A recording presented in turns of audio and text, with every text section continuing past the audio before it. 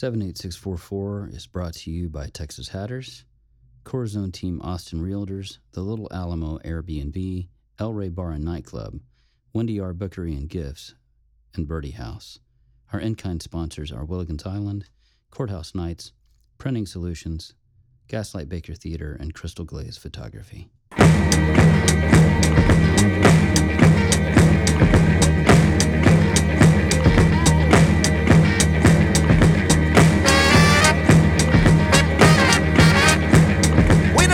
Choose now and whole building scene in a whole red map begin to call the boss dying. Change the mind begin to cold, baby, stay yet with Joe.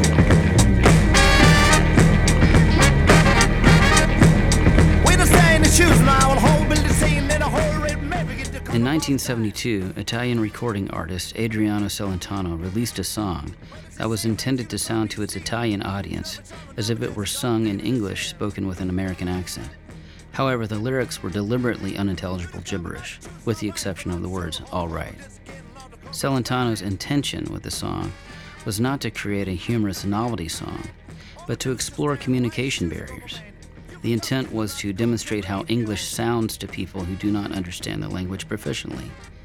In talking about the song, Celentano said, "I thought that I would write a song which would only have its theme and the inability to communicate, and to do this, I had to write a song where the lyrics didn't mean anything." The track was a hit, and it reached all the way up to number 2 on the charts and remained a hit in Europe through the 1970s. That's a fascinating concept that reminds us that songwriters aren't just writers of poetry or prose, but the musical part of what they're doing can be universally understood completely on its own, before the lyrics even form their meaning to the listener. You'll find this in visual art too, a gravitation to tonality, color, or composition where the theme is absent. Yet in music and songs, it has the distinct ability to speak a secret language where traditional language cannot go. I'm Stephen Collins, and this is 78644. I my chance let ain't help so do it brings on. Call and made us say one please it combination I do so alright. You know you not feel as you can go to me don't let's play but I thought you like deep yo.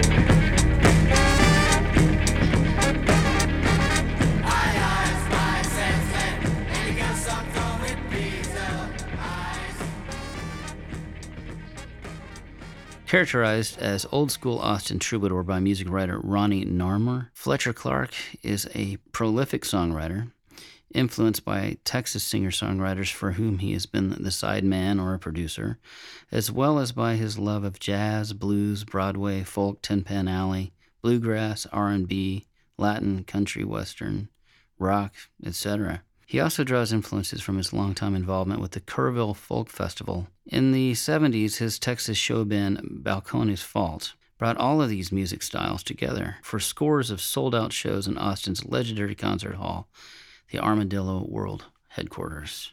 Fletcher joined us here in the studio, and he and I had a great conversation about all of these things. I grew up in San Antonio, and I started playing professionally, really, when I was 12, playing in little combos. We played at the Air Force bases, a lot of Air Force bases in San Antonio. We played sock hops and stuff like that. And I took up bass then in my high school stage band. They needed a bass player, and so they pointed me to the bass, and they pointed me to the book, and they pointed me to the practice room, and that's how I became a bass player.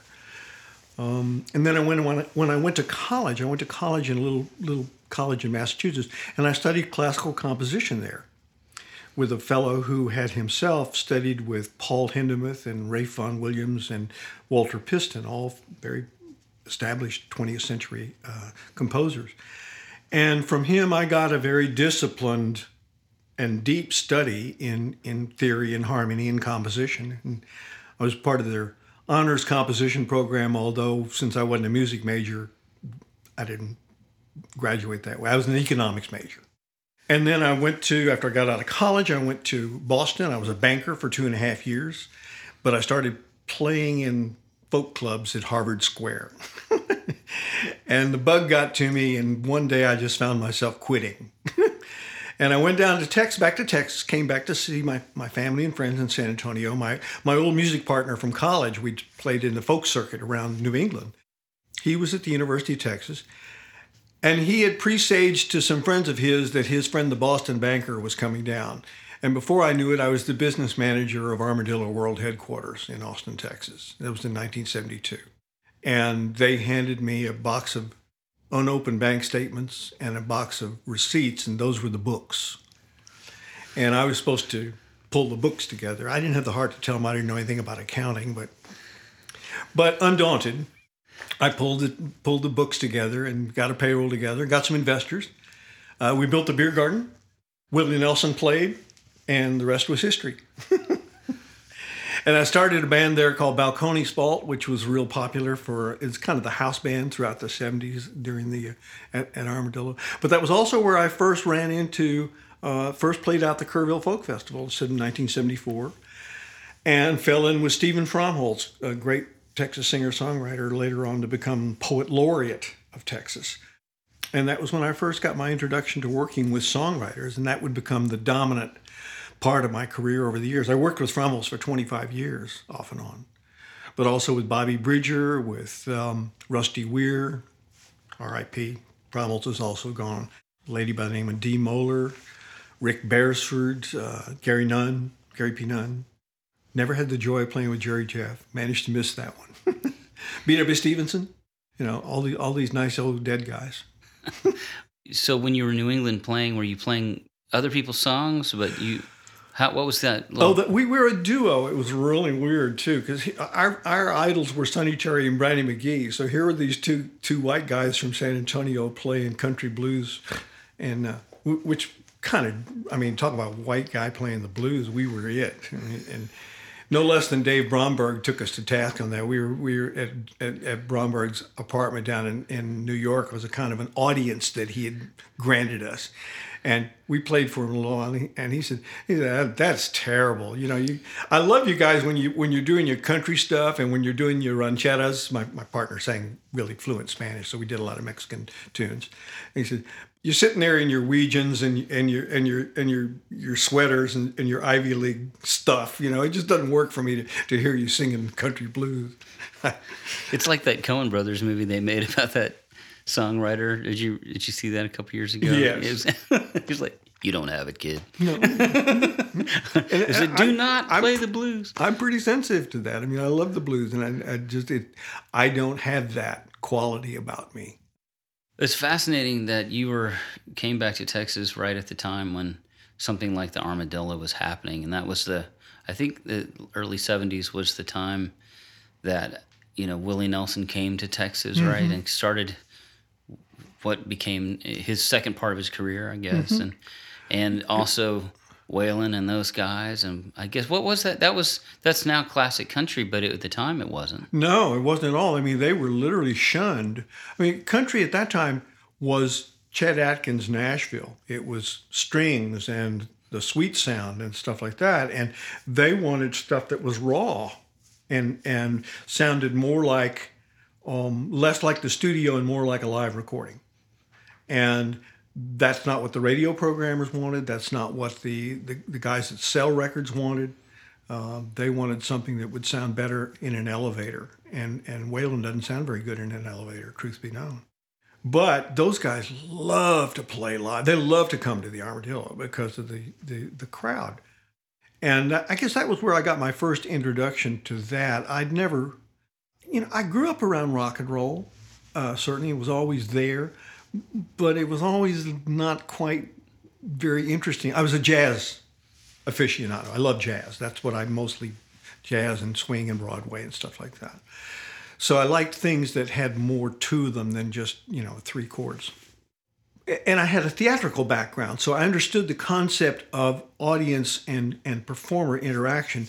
But in theater, of course, you're up there and the audience is observing you. You're not really interacting directly with the audience. When you're playing songs to people, particularly if later on I found out when they're your own songs, and you're interacting with them, it's actually their participation in your song that makes that is the content of what's going on in that situation. And I found there were certain people that loved that. Van Morrison would keep coming back to Armadillo, even though it was the least amount of money he'd make any time on any of his tours. Frank Zappa would start his tours at Armadillo because it would be the last time his players would be able to see their audience. From then on, it would be arenas where they'd be so far away they'd have no idea. People like Willie, people like Graham Parsons, people like Emmylou Harris got that part of it, that they wanted to interact with an audience. That was the place to be. It's no accident then that Armadillo is where they shot the pilot for Austin City Limits, which I emceed, by the way. I was surprised to find that years later when I saw the footage of the pilot. Here was this guy in a tuxedo with long hair and a straw hat, and it was me. I was the MC for that day. I completely blotted that out of my memory. But when they constructed the Austin City Limits stage, the whole idea was to get the cameras out of the way so that the audience was right there with the performers. And to this day, still, even though it's very different than it was in those days, and that's still the hallmark of it, is that the people that play that show say, we're never going to have another opportunity to do a video performance that's this interactive. Once you get that bug, well, I don't have to preach to you, you know. Once you have that experience of really being at one with your audience, there's nothing better. No, that's true. That's true. I love the way that you put that the real meat of what's happening is the unspoken exchange between the artist and the audience. Like there's a song going on, but the audience is leaning into it and reacting with that, and that is sort of that's what you're saying, right? It is. I kind of joke about this. I part of me that enjoys being a performer is being an amateur anthropologist. I feel like I'm Marvin Perkins from Wild Kingdom, sitting in a blind by a watering hole, observing the behaviors. Because a lot of people in the audience think they're watching television. It never occurs to them that somebody's looking back. So they're completely ingenuous in their behaviors. We're singing a song to them, and you look in somebody's eyes and you can tell that they've got it. And they're all of a sudden, their energy is coming back to you as the singer because they're participating in the moment that you're offering. And, oh, that's wonderful. But what's really neat is when I observe that the person sitting next to that person is feeding off of that interaction. Because then all of a sudden it's become a shared experience, a moment among people. And sure enough, to this day, somebody will stop me and say, do you remember that night at the Armadillo? And then they will give some incredibly detailed recollection of their experience. And I'll think back and say, as a matter of fact, I do remember that night. And that's not my experience, but I can sure tell it was yours. When did you come to Lockhart? Because you were in Austin for a while. I was in Austin for a long time. From 1972, the only time I was not in Austin was a 2.5 year span when I took the Balcones Fault to California to see if we were going to make it, and it didn't take us long to find out that we weren't. And so we pulled the plug, and I came back. And when I came back to the Armadillo, by then the things were cooking again, and I came back to take over all of the marketing and advertising part of it, as well as kind of overseeing the emerging label and doing a lot of the recording in the studio. And that was really when I got my studio chop, when my engineering chops came together. I taught for 10 years at Austin Community College. I taught the audio production program there. And one of my students would ask me, say, do you work a lot as an engineer? And I said, no, not really. I don't like musicians all that much. But I'd love and we were just saying, the one thing I really miss being able to talk nerd talk to other engineers and audio nerds. I just love that stuff. But I came to Lockhart. I was kind of burned out in Austin. And I didn't want to be one of those people that just kind of walked around and said, well, it isn't the way I remember it being. Because, okay, there's nothing wrong with these people. I'm in the wrong band. So I quit the band. And I came down to Lockhart, where I had a couple of friends, and already I wasn't here for very long before I realized that if I were going to try to do anything as a songwriter, it was going to be like trying to sell escargot in a barbecue town. It would be an acquired taste. Well, one night, we were talking about our friend Donley Bryce, a local historian and wonderful fellow. He took me to the library, to the old Dr. Eugene Clark Library, where a friend of his, an author, was giving a presentation on his new book. And he was talking about how he had written it, how he'd researched it, what his process was. And I thought, So I went to the library director, Bertha Martinez. I said, Bertha, could I have an evening where I could talk about songwriting as a literary form? And she said, well, yeah, if you think anybody would come. And I said, well, I don't know if anybody would come, but I'll do it, and I can get a few friends there. And I did. And I thought, this is a good idea. There was a long-running cable TV show called Inside the Actor's Studio by James Lipton, where he would have actors, directors, writers come and talk about their works. Because he was a pretty informed fellow himself, the interviews would be very deep, not at all superficial. And I thought, well, I can do that.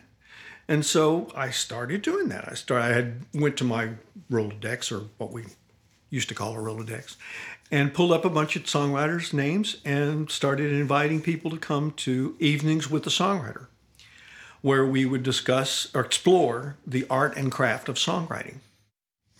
And after the first few stumbling efforts, then some Donley and my friend Todd Blommerth and some other people put up some money so that I could offer a modest honorarium to my guests and pay me a little bit for the hours of producing it. And it became something that I did on the last Tuesday of every month. And this 2023 season is the 11th season. Man, that's over good. that time, there's been close to 90 singer-songwriters who've been my guests. Many of them names that no one would know, but many of them names that they might know. They might know Susan Gibson, or they might know Butch Hancock, or they might know Shake Russell. They might know Christine Albert. They might know Stephen Collins, Yeah. But it doesn't matter to me whether they're known or not, because I'm interested in that person and what he or she has experienced and how that manifests itself in their music, and then conversely, how their music has affected their perspective on the world around them. I just find that fascinating. And everybody's different. It starts as a first-person experience or expression. And what you hope will be the case is that it becomes a third-person experience when the listener is able to participate in it. And now, as a recording producer, that's the real trick. I mean, your whole role as a producer is, how do I represent everybody else so that what this artist has to say is heard and received and accepted by the listener. And that's the craft of what good producers do, whether it's done with arrangements or with rewrites or with wall of sound or bare minimum or whatever styles you use to make that happen. But the thing that's upstream of that, the pure creative end of writing the songs, having been around a lot of songwriters, I really enjoy that. There was an organization in Austin called the Music Umbrella of Austin that was active in the 80s. And we ran something called the Austin Song Writers Competition. Because I was a board member and then a vice president and then the president and the executive director consecutively, over the course of a few years, I listened to about 3,000 songs.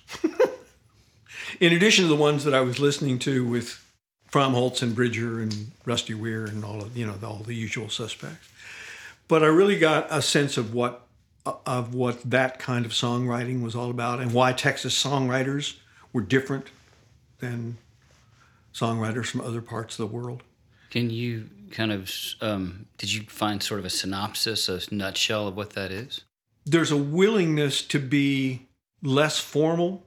There's a willingness to be idiomatic and yet grammatical, or conversely, to be ungrammatical and yet poetic. Townes Van Zandt, for example, best example I can think of. So I approached two friends of mine, Talia Bryce, who is now installed permanently as the executive director of Old Settlers Music Festival, which has found its permanent home in eastern Caldwell County, and Stony Gable, a young local songwriter who's very enthusiastic, good songwriter, and was already doing a radio show and a podcast where he would interview songwriters. Very different in style than I might, for example, but with the same kind of appetite and curiosity about what people were saying and how they were going about it. So anyway, they're going to take it over next year, and it will be formally sponsored by LAMA, by the Lockhart Area Music Association, and by Old Settlers Music Festival. And I think that's great, because that means that something which started in Lockhart, is of Lockhart, stays in Lockhart and Caldwell County with people who are the future. My guest in a couple of weeks will be Lynn McCracken. I met her out at the Kerrville Folk Festival, and she's got all of this wonderful youthful enthusiasm of someone who's just started writing songs within the last few years. And so that kind of young enthusiasm combined with a rather articulate manner, she's a quite thoughtful person. Oh, that's going to be good. Yeah. Well, Fletcher, I really appreciate your time and coming in, and it's fascinating to hear this whole line of great things you got to do, you know, that there's so many people that still come to Austin looking for that, you know, and you were there, you know, and then you've brought all that expertise and love of the music to Lockhart with the show, to have a home for songwriters to talk about their craft. And I appreciate it as a songwriter, and I want people to know that it's there and to go and be a part of it.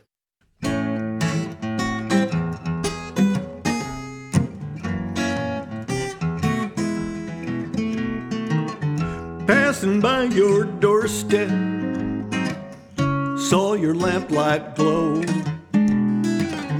sort of feeling down and down, feeling sadly low.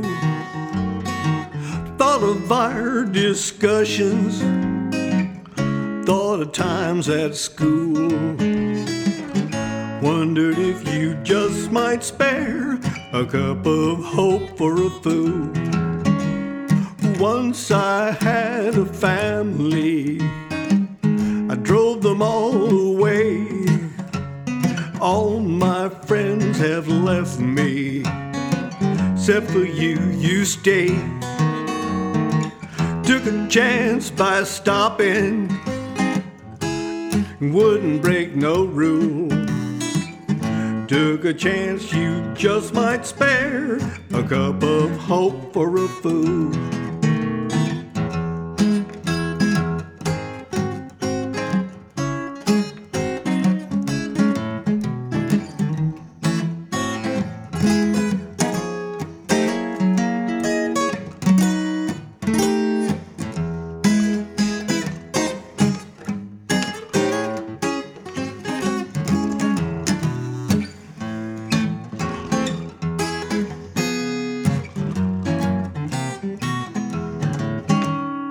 Once I had a future, threw it all away. All my dreams have left me, except a few, they stayed. Took a chance you'd listen, damn the ridicule. Took a chance you just might spare a cup of hope for a fool. Just the thing for my despair, a cup of hope for a fool. Fletcher Clarke will be hosting his next songwriter, Greg Whitfield, on June 27th at 7 p.m. at the historic Dr. Eugene Clarke Library. The 11th season of Evenings with the Songwriter schedule can be found at eveningswiththesongwriter.com. And as always, this is free to the public. Ryan Quiet is a songwriter, a singer-songwriter, who works with his own band, and he's also a venue owner. Lockhart's not the only town that's been growing over the last couple of years. Martindale has been growing as well. And Ryan and his wife have had a venue there and hosted lots of songwriters from Lockhart and the surrounding area in Texas. And they've been slowly working on a much bigger venue from an old historic building there. So Ryan stopped by to play some songs and to talk about his work and to talk about what they've done in Martindale and what they plan to do. I've always been into music growing up. I grew up in church, a lot of church, like there like 4 times a week. My parents sang. My dad played a little bit of guitar, but it wasn't ever really more about the instruments. It was more just about singing and choir and stuff like that. So we grew up in that aspect of church. And as we grew older, this church was also like a non-denominational and like very much into their music. And it was like a rock show. And so that inspired a lot of it. And they were very open to us, playing electric guitars and playing drums loud. And so it was very much a instigator in music. But it wasn't always like my passion or anything like that. And but as I got older, I was always just into music, obviously, and loved music. And I would write poems and stuff through high school and into my short-lived college experience. Now I'm into goth metal, which is a whole nother experience. And I think that's because most of us as musicians, like, you do get bored. You're like, oh, I did that. Now I want to keep pushing the boundaries of what I am capable of doing. And a lot of that as a songwriter has changed a lot of how I write songs. And I'm not really tied to one way or the other. I played in a band with my brother for about 10 years through my 20s called Bird Dog. We were a little 2-piece band. And then later on, we moved to Nashville for a few years and added a couple guys. And then we came back to Austin and kept doing it. And then that started kind of fading away and doing other stuff. And I just had never like started my own project and done my own songs. I was always more so backing up other people and stuff like that, just like wanting to play gigs. So this has been like in the last 6 years, like my first like real attempt at being my own musician and seeing where that kind of goes. Yeah. And so that's kind of where I'm at right now. It's definitely been transforming and changing through the last 6 years. And I've got a great group of guys that I play with right now. And a handful of them I grew up with in New Braunfels. I love country music. I love old country music, 70s, 80s, 90s stuff. But then, I love like spacey music and 80s rock and stuff. And so I try to blend a lot of that kind of stuff. People always ask what genre you are, and I hate that question because I'm like, I don't really know. But I call it indie country because I like to think that there's a little bit of all these influences in there. I do tend to play honky tonks and dives and stuff like that. So, the people that are watching you trying to get them to find you interesting, and usually that means covering a song to bridge that gap with them. But at the same time, if I'm going to cover this song, and I'm not a jukebox either, like, I'm not that band either where people walk up like, oh, this song, play that song kind of thing. It's like we worked on picking these covers, and then we also rearranged in some ways, but it's more of just rearranging the vibe of them and the feeling. And we definitely get more psychedelic, I guess, is another word of what we do with some things too. And, a lot of this ties into the fact that I owned a business for the last almost 4 years. And so my time was very little of what I had to be choosy of what I could do and couldn't do. And which I think just helped create a better, healthier mindset for me when it came to like what I'm doing on stage and being more mindful of what I'm doing on stage. Is it because you were in that space and it was separate from work? And that was it was definitely my way of getting out of that life, and not a bad way. I think it's just everybody has their ways of not dealing with their responsibilities or whatever, but well, it's taking a break from it too. Yeah, taking a break from it. Right. And so that was like the way I did it, and it still is. I mean, I miss it because it's my opportunity to, once you're on stage, it's like nothing else. You can't think of anything else other than what we're about to do, you know. And I always like to think about the band too. I'm a band centered person. It's even though it says Ryan Quiet on there, like I really want my band members to be enjoying themselves and not feel like they're just taking a gig. You know, that it's we're collectively doing something together as a team. Being in Martindale, for people that don't know, we're in Lockout right now, and Martindale is not far. It's about 10 minutes on the river, and we've been out there for the last handful of years with the business, and so we kind of knew where we were going and what even what got us to buy and start a business in Martindale in the first place was life comes at you fast when you get married and you have a kid, and you're like, okay, well, how are we gonna what are we going to do to create this life for us, that's bigger than ourselves? I think that's what we thought, is like we always wanted something bigger than ourselves. And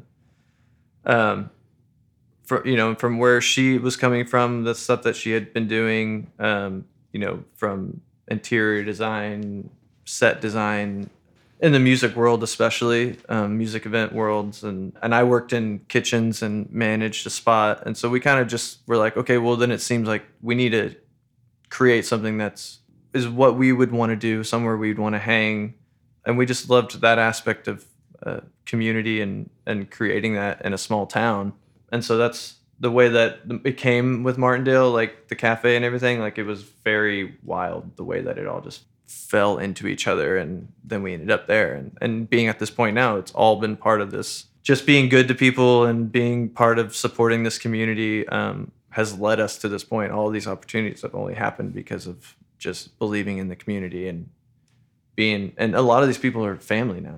It's like Martindale's a cool place. It's very special, and that's been a big drive in all of it.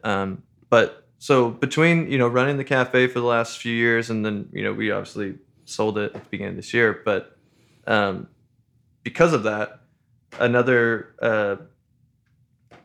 of our partners who bought a building downtown and is restoring it, approached us and asked if we'd be interested in opening up a business on the bottom floor. And it was at one of those times where we were realizing like we needed to grow. Like it was time for us we needed to get a bigger spot, or, expand, or however we could. And so it kind of all just worked out. And so we're looking at this building now, and I'll give you all some information about the building. It was originally built in 1924 as a Hupmobile dealership and garage. And so it was that for about 10 years. And then it was multiple different things. The telephone company was in there at one point, just a gas station. And then people stayed in it throughout the 70s and 80s. Like someone rented it and let people just live in like the top floor or something like that. But it's been vacant for a while, probably since the early 90s. So the history is awesome, and our partners are doing an amazing job of restoring this and making this a historic landmark. So we're gonna do a full bar, which is the first liquor in Martindale since 1882. It's kind of like a big thing for us, is like bringing in that opportunity, I guess, to Martindale to help build up Martindale and start bringing, commerce, starting to bring people in there. But we have a pretty big space. It's about 3,500 square feet. We'll have a full kitchen. We have a chef coming in, full bar, and then wanting to be a premier music venue has always been the central focus between like me and my wife. It was like I'm in music, she's a part of music. Like we've always wanted to create an atmosphere of bringing in artists, and just being true to the artist, like being an artist hangout, creating a space that they want to be at, because sometimes we can't offer everything that some of these other places can, the bigger name venues in Austin or San Antonio, or, your Green Hall, your, floors, like we just don't have. What they have is they've been around for, decades and stuff like that. But to be relevant in this game nowadays, I think is more just how we treat and view the artists and what we're doing. And so I agree. Amen. Yeah. That's, I felt like we did that at the cafe too. Like it was Very always much. about just making them feel at home, and that, this is all, it's all cool. It's all chill. I grew up in New Braunfels. So like growing up in a river town and growing up on the river is always something that like I've gone other places and I'm like, oh, I see why people come here and don't leave. It's because there's not a whole lot of places like this. And so to find Martindale, which reminds me a lot of like maybe Green 30 or 40 years ago kind of thing. Yeah, exactly. That's what I was going to say. I think that's kind of the opportunity there where we see like, enjoy it now while we can.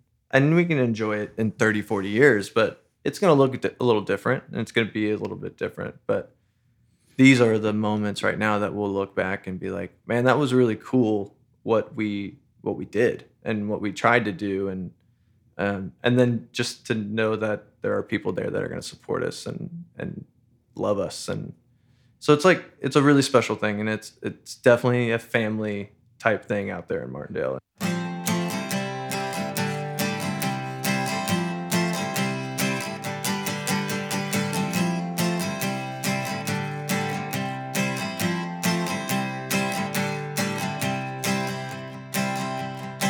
Yeah, I'm sitting on the front porch swing, listening to June bugs singing May. Ain't no place that I'd rather be than here in the heat of a Texas spring. Here in the heat of a Texas spring. Yeah, we're swimming in the river all day, talking to girls, Lord, and laying in the shade. Didn't have much, but we always had enough. Out in the rays of a Texas sun. Out in the rays of a Texas sun. Yeah, I'm coming down to that Lone Star State, 'cause everybody knows my face and know my name.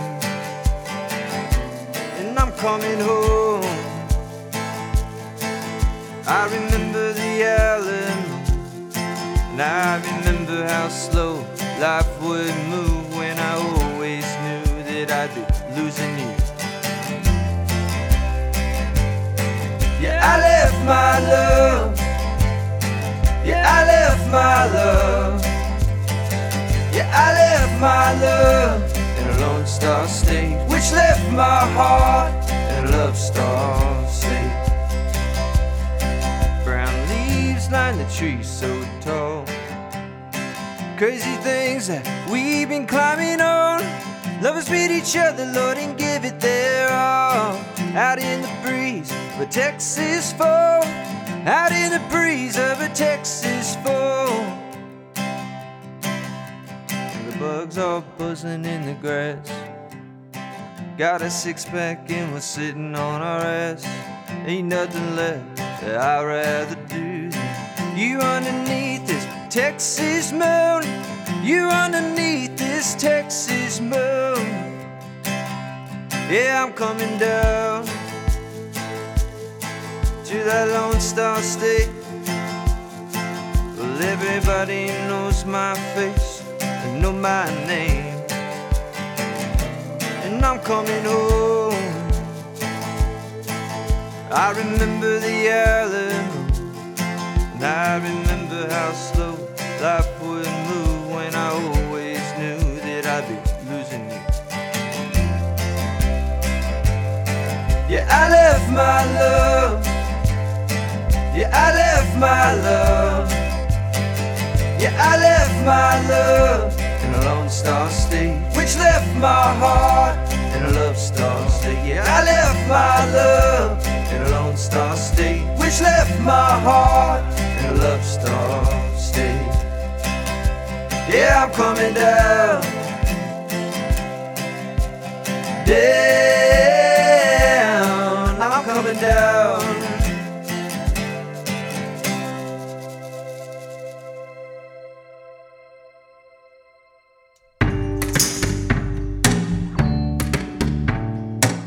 Attention all hat lovers. You are cordially invited to a once-in-a-lifetime celebration of the Master Hatter himself, David Torres, at Texas Hatters. If you own a hat crafted by David, this is a can't-miss event. Join us on July 2nd from noon to 6 p.m. at Texas Hatters to celebrate the incredible skills and talent of one of the world's most renowned hatters. Bring your David Torres hat and mix and mingle with other hat enthusiasts while enjoying mouth-watering barbecue from Kreitz Market. But the fun doesn't stop there. We're also calling on all musicians who own a David Torres hat to get in touch with Texas Hatters at 512-398-4287 for a chance to perform at the event. Don't miss this once-in-a-lifetime opportunity to showcase your talent and entertain fellow hat aficionados. So mark your calendars, grab your David Torres hat, and get ready for a day of fun, food, and festivities at Texas Hatters. We can't wait to see you there. Come on down to Texas Hatters, where we top the best.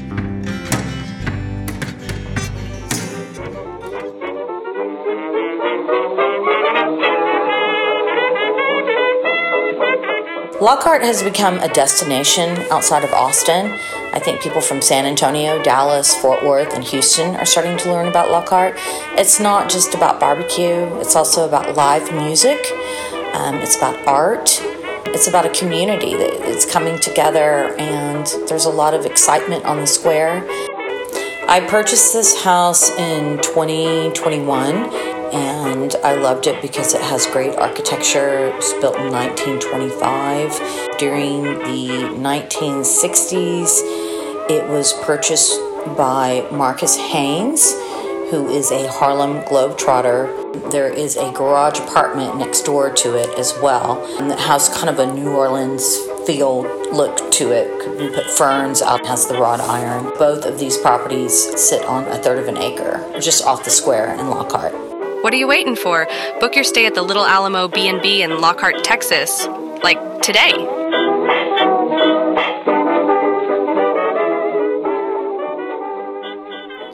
There's a new art gallery opening in town at the offices of the Lockhart Post-Register newspaper. The gallery is called the Lockhart Post Gallery, and it's opening with artist Beast Syndicate exhibition.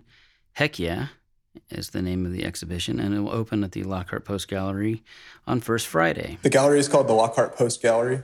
So I started last year as the advertising director for the newspaper, the Lockhart Post-Register, for Dana Garrett, who's the owner and the publisher of the paper. And this is the old, where the gallery sits, is the old 125-year-old press room. So this used to be where they used to print the paper back in the 1890s. And it was an office supply and had been a warehouse and some other things over the years. And when I started last year, it was really just full of stuff and some old presses, but a lot of junk. And I'm an artist myself, and Dana had offered, hey, if you clean the space out, you can use it as a studio. And so I did, and I don't think he thought that I was actually going to do it. But I did. I cleaned it out.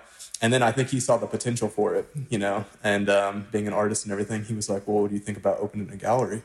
And, you know, there's several galleries in town already, but Lockhart has kind of become a destination for music and starting to become one for art. And it's already the barbecue capital. And so we said, yeah, let's do it, you know. And really the objective of the gallery is to be, you know, an artist-run space, so artist-forward, artist-friendly. So we try to take minimal commission, focus on emerging and mid-career artists to give them an opportunity to have solo shows, which are hard to come by as artists, and really just push them and allow them to have the space and do what they want with it and show their work how they want.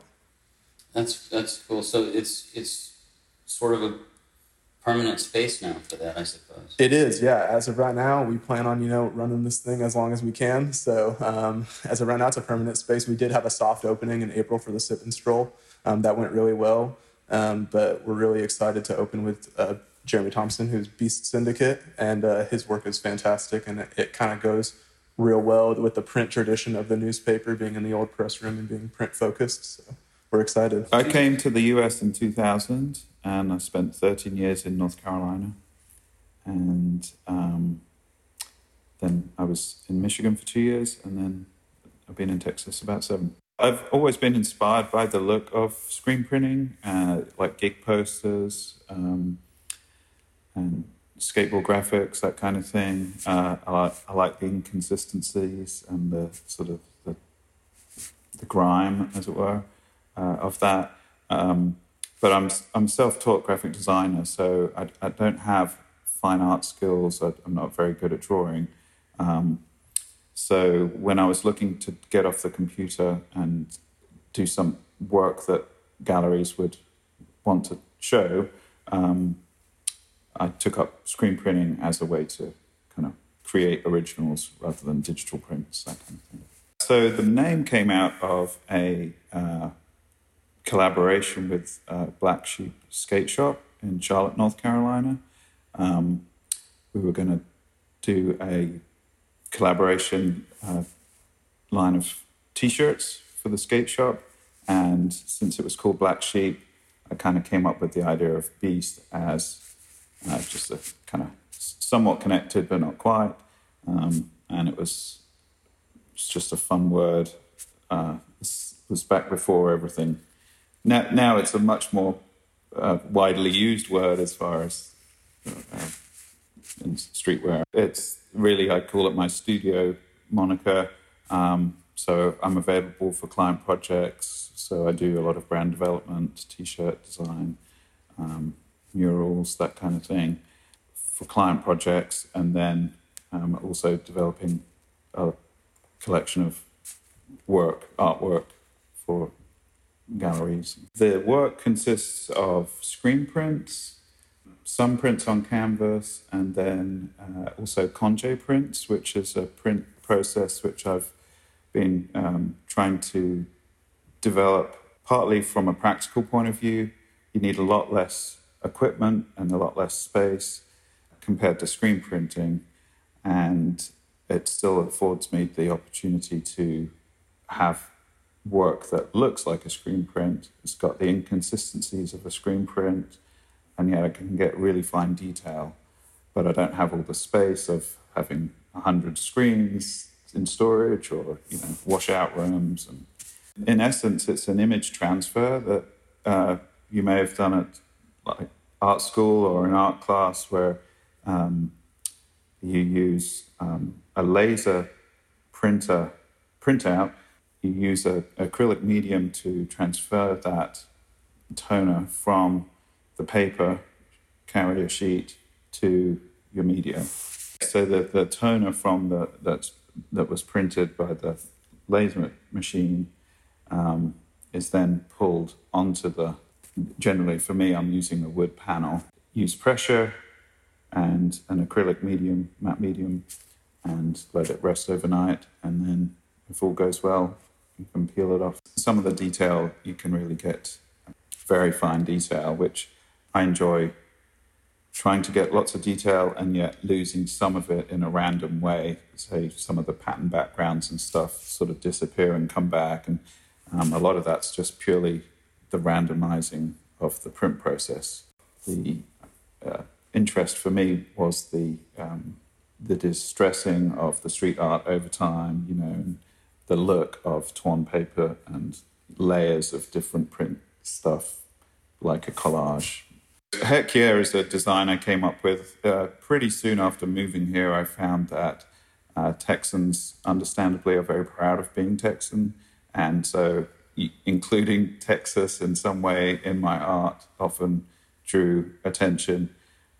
So I came up with this Heck Yeah mascot of the state shape, and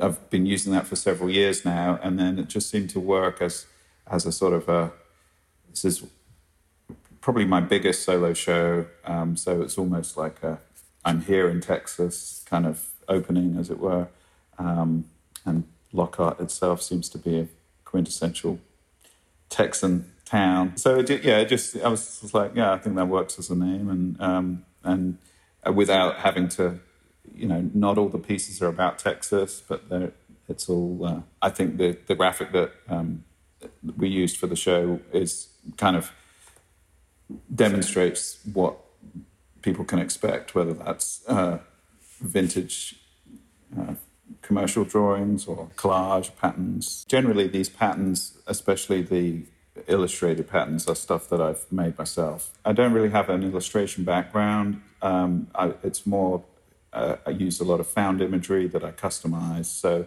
I make it mine by by tweaking it to my purposes. And then for the patterns, I find that, it might be some random piece, one block from a comic book that nobody gives a second thought to, but I've put it in a pattern, and all of a sudden it's got some visual interest as a background. Kind of like visual sampling. Yeah, I see. A lot of my musical taste is sampling, and I see that visually. I feel that's kind of a lot of what I do. Again, Beast Syndicate's exhibition Heck Yeah will open at the Lockhart Post Gallery on First Friday. Hope to see you there.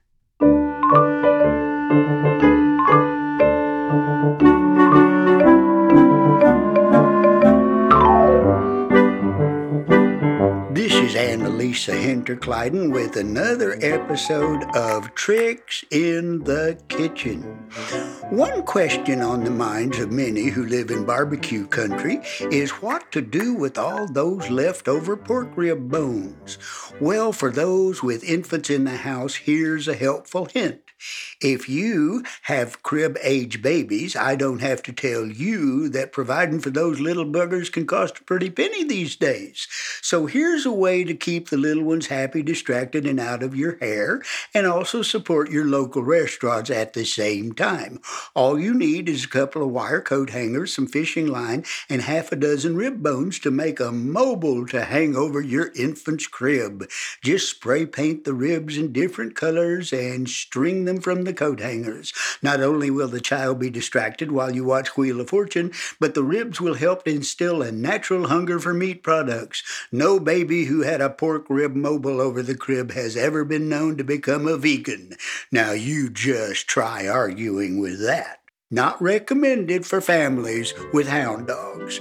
This is Annalisa Hinterkleiden saying tune in next time for Tricks in the Kitchen when we will answer the question, are double yolk eggs a sign of witchcraft?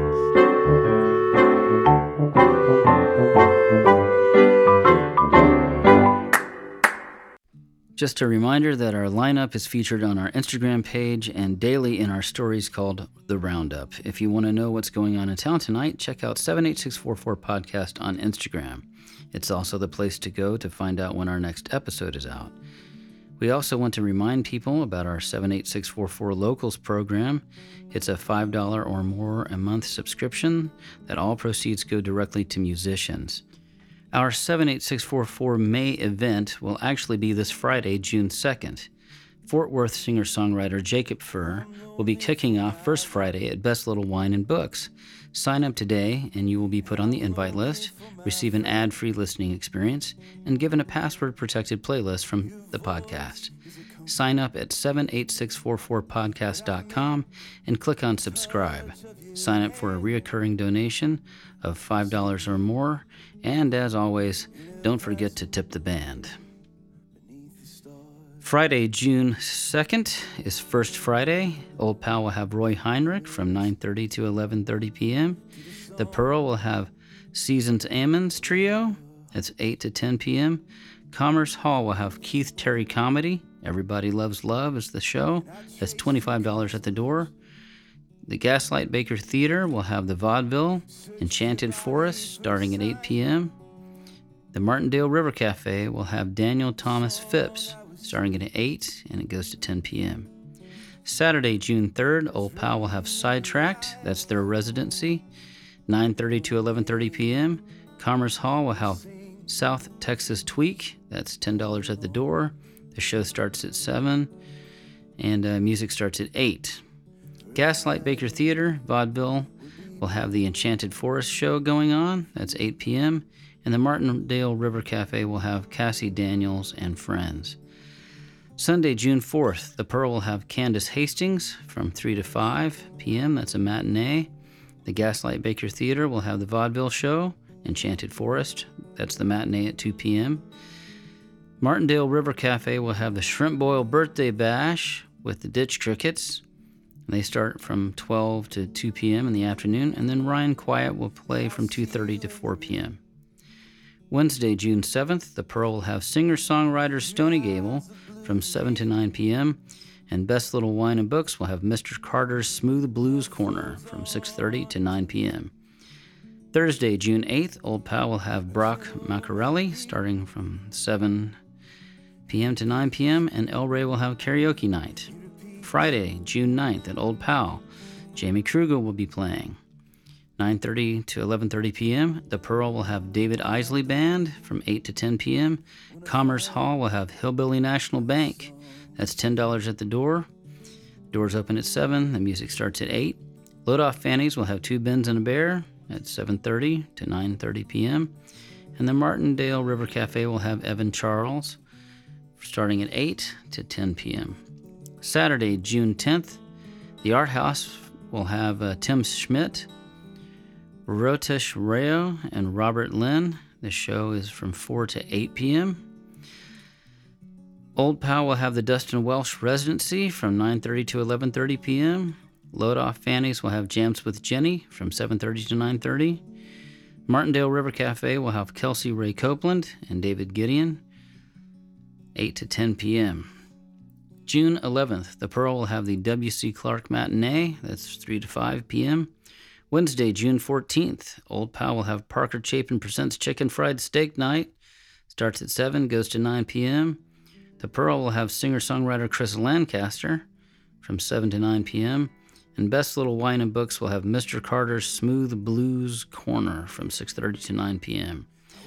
Thursday, June 15th, Old Pal will have Landon Hoffman, 7 to 9 p.m. And the Pearl will have an open mic night from 7 to 9 p.m. The sign-up starts at 6:30 p.m. And that's it for 78644 News. And I'm in to make it pay. A boat pulled up beside me, all covered in brown moss. Through his innate storytelling ability, musicianship, and collaborative spirit, Jacob Furr consistently produces work that resonates with listeners across all age group and multiple genres. In addition to a local music residency in Fort Worth, Furr is known as a consummate collaborator and supports other talented musicians and bands in the Americana, blues, and rock genres. I was able to speak with Jacob by Zoom call and discuss his new single, what he's been up to. I started off taking piano when I was a kid, like everybody kind of does. And then I told my mom that I wanted to play guitar instead. And so she basically said, okay, that's fine, but you got to do it the right way, quote unquote. So I took classical guitar lessons for years. I mean, like forever. Took classical guitar and played like nylon string guitar for a long time. And then just sort of transitioned out of that around like high school, still played some classical, but played got my first like steel string guitar, around then, and then started writing songs. I was actually talking to some people this weekend about when we started writing songs. And, I think the first time I wrote a song was probably like 19 or 20. I think that was when I first thought, I can do this. And ever since then I've been doing it. So yeah, I've been releasing stuff since 2008, I guess. I used to play with a band all the time. And then the guys in that band, got picked up by some other people. So, and they play with a lot of folks. So they're out on the road a bunch. So I've just been doing a bunch of solo stuff as of late, which I'm really enjoying. I really, really like being in the car by myself. So it's been kind of nice to just tool around and do my own thing and, sort of be free. So, but I do love playing with the band. They're super fun and they're great. And I love playing with lots of different people. So I do both. What's kept me going? I mean, cause you have so many setbacks when you do it, and especially doing it in the age of, when all the pandemic stuff shut everything down. And a lot of people sort of said, I'm good. Number one, I've always been fascinated by music and I feel a great sense of accomplishment, mentally, when I can put something together and learn something new musically. So that curiosity is always there. But I think trying to do it as a career, I've been doing it for so long, a lot of the reason that I do it is the people that I get to hang out with and talk with. And the conversations that I have are just the best conversations. And so there's a desire to hang out with people and talk with people that sort of music opens up, in a lot of ways, if that makes any sense at all. No, That's what I've been doing. Yeah. Yeah. So yeah, I think it's that connection to other people that sort of like, it just makes you want to do more of it, I guess. I don't know. I feel like to be gifted with music, like to be able to play it and put it together well. And honestly, I don't know. I think it's a really unique thing, and it's a really special thing. And it feels really good to be sort of like given that gift and to be able to like give it back to people and have them connect with what at the time felt maybe like a mystical sort of thing happening when you wrote the song or whatever. That song I wrote, it's called Take Care, and it just came out I guess this past month. I did like a Bandcamp release and then a Spotify release, so sort of trying to play both sides of the aisle there. But that's been a song, like I wrote that song while I was dog sitting for somebody, and I say it like it's a joke when I play that song, but like I wrote it while I was watching the American Pickers on the History Channel. Like they had this marathon going, and so I was dog sitting and I was just watching the show, and the first line of the song is "Take care of the things that get left behind," and that sort of like came to me while I was watching that show, and just sort of like followed that little trail down of like taking care of things. And now that I've released it, like, I mean, I wrote that song a while back. I don't even remember when it was. That must have been 4 or 5 years ago. But now that I've finally released it, like, it's been, people have had like really emotional experiences with it. Like, it's been really beautiful to like play it and feel people like really connect to it on an emotional level. But it's a beautiful song. I'm really happy with it, and I love that song a whole lot. And I'm really happy that people are feeling it. It's making them think of their family and their friends and how much they love people. So yeah, it's been a good thing. I guess one of my first like things that I started putting out was this album called Trails and Traces, like way back in like 2013 or 14, which feels like a long time ago now. Yeah, that was sort of born out of this like very traumatic and tragic experience that I had gone through. As I've been working on that project, like I put that album out and then another album after that, and then I have another one coming out. There's this sort of like cycle to all three of them that I've discovered. I didn't intend it, but I sort of discovered it. It's like really hard to talk about these things. It makes me really happy that people are finding like the space to connect with those things in these songs, but in me, like trying to be as honest as I can about, how things feel when they fall apart and trying to put them back together.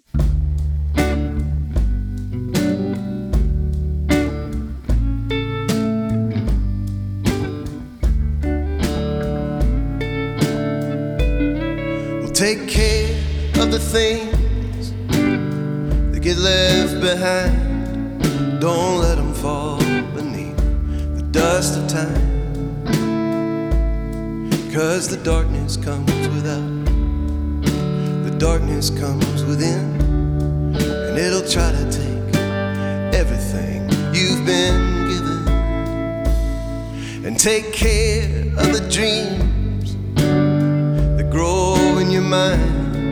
Give them water, set them out in the sunlight. 'Cause the darkness comes without, the darkness comes within, and it'll try to take everything you've been given. So take care, take care, take care.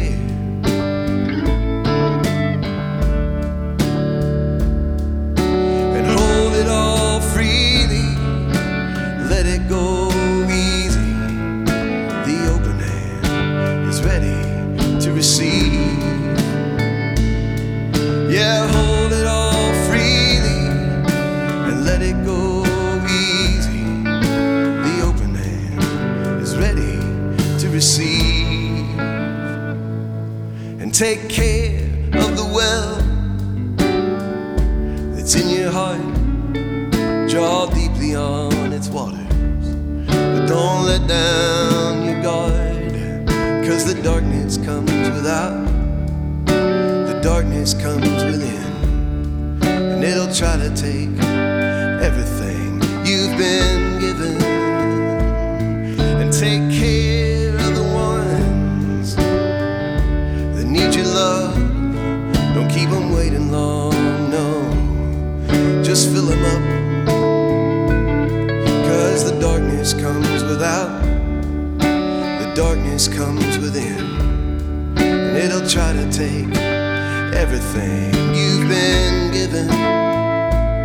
So take care, take care, take care.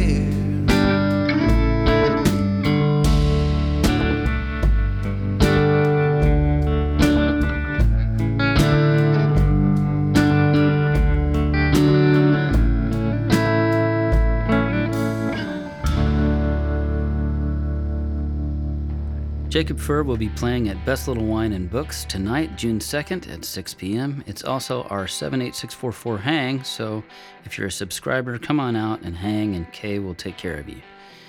If you're not a subscriber, come and find out what it's all about. 78644 is sponsored by Texas Hatters, Corazon Team Austin Realtors, the Little Alamo Airbnb, El Rey Bar and Nightclub, and Birdie House. Our in-kind sponsors are Willigans Island, Courthouse Nights, Printing Solutions, Gaslight Baker Theater, and Crystal Glaze Photography. Our show is produced by Kate Collins, recorded at Troubadour Image and Sound here in Lockhart, Texas, edited by myself, Stephen Collins, and Danny Manning. In-studio performances by Ryan Quiet and Fletcher Clark. Other music by Jacob Furr and Adriano Celentano. Thanks for listening. I breathe my last as I tell my tale.